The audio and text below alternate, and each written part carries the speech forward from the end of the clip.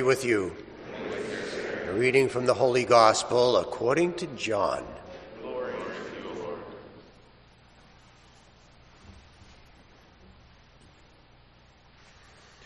On the first day of the week, Mary Magdalene came to the tomb early in the morning, while it was still dark, and saw the stone removed from the tomb. So she ran and went to Simon Peter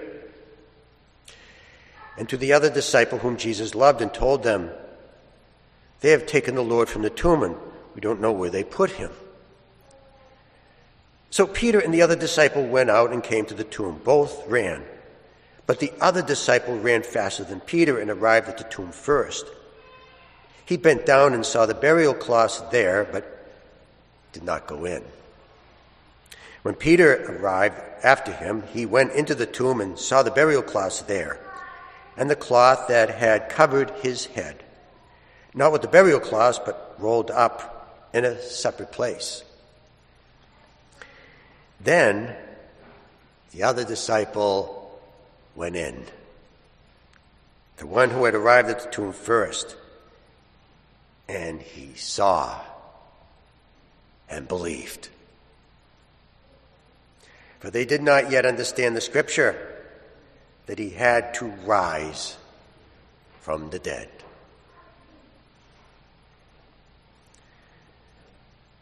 The Gospel of the Lord. Praise to you, Lord Jesus Christ.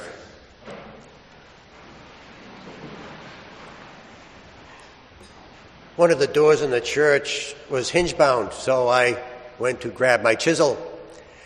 And apparently somebody used my chisel as a crowbar.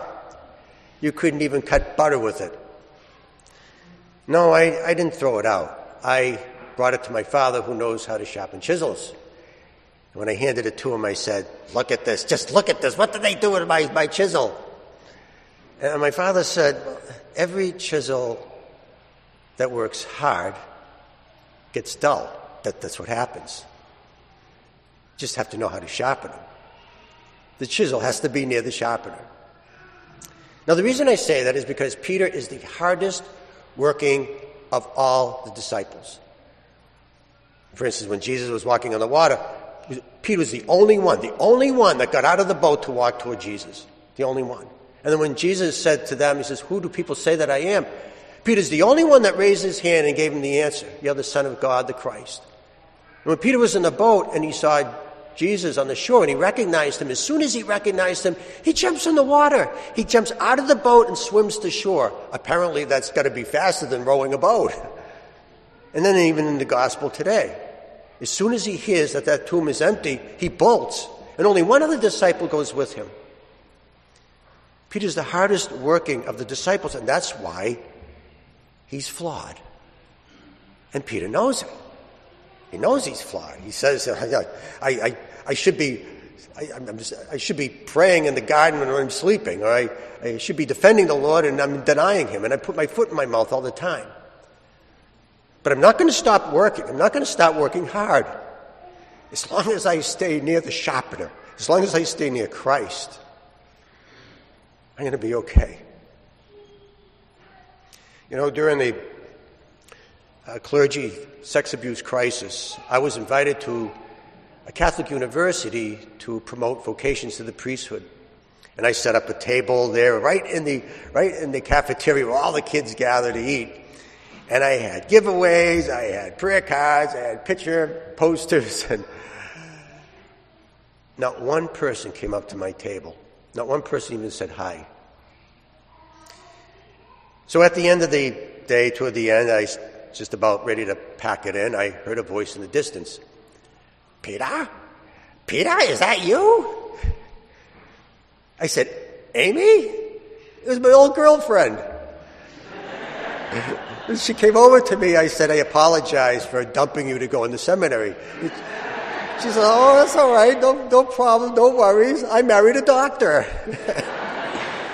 So after she told me her life journey and her house and her kids and the education and her love life, she took a step back and said, "Well, just look at you. Just look at you. You're a priest." And at that moment, I was feeling the social stigma of the scandal and the rejection of nobody coming to my table. And so I said to her, "Yeah, I guess." And then she said, "Think of the people you can help as a priest." And in other words, she was saying, don't stop working. Don't stop working hard. You know, we get beat up. And sometimes the more we work, the more we get beat up. Look at Christ. Christ did so much. He got beat up, but he never stopped. He rose from the dead so he could always be with us. You know, Jesus has a toolbox, and every time he needs his chisel, he always picked Peter. Peter. He gave him the keys of the kingdom. He made him the first pope. He chose him to be transfigured before him. And you say, why? Why Peter? He's the dull chisel. He's the flawed one. And the reason why is because Peter would never leave his sharpener, would never leave his Christ. And yeah, it's true, we get beat up in life. But don't stop working. Don't stop working at all. Don't you just keep being a Christian. Just keep doing the things we do. Never get discouraged. Never stop. Yeah, we'll get dulled. Yeah, we'll be flawed. But you know we're going to be okay. We're going to be just fine. As long as we stay close to our sharpener. As long as we stay close to Christ. Happy Easter.